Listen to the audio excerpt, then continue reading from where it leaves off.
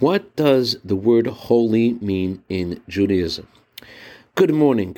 As opposed to other religions, Judaism is about elevating the physical and making the physical something spiritual, to use all the resources that God gives us and to make something spiritual out of it, to use your money to help another person, to build something.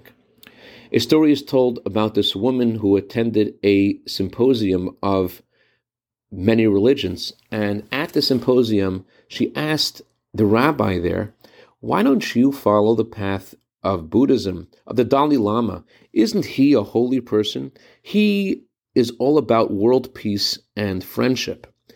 The rabbi prayed to God for the right answer, and he said, "Ma'am, my grandmother always told me that if you want to know who someone is, you should ask his wife.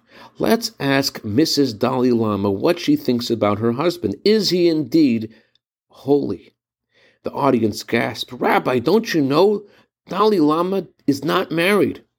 So the rabbi smiled and said, "That is what Judaism says about holiness." The Dalai Lama is surrounded by flowers, but being holy means that you come home at night and there's someone there who can criticize you and guide you along the path that you need to live on in this world.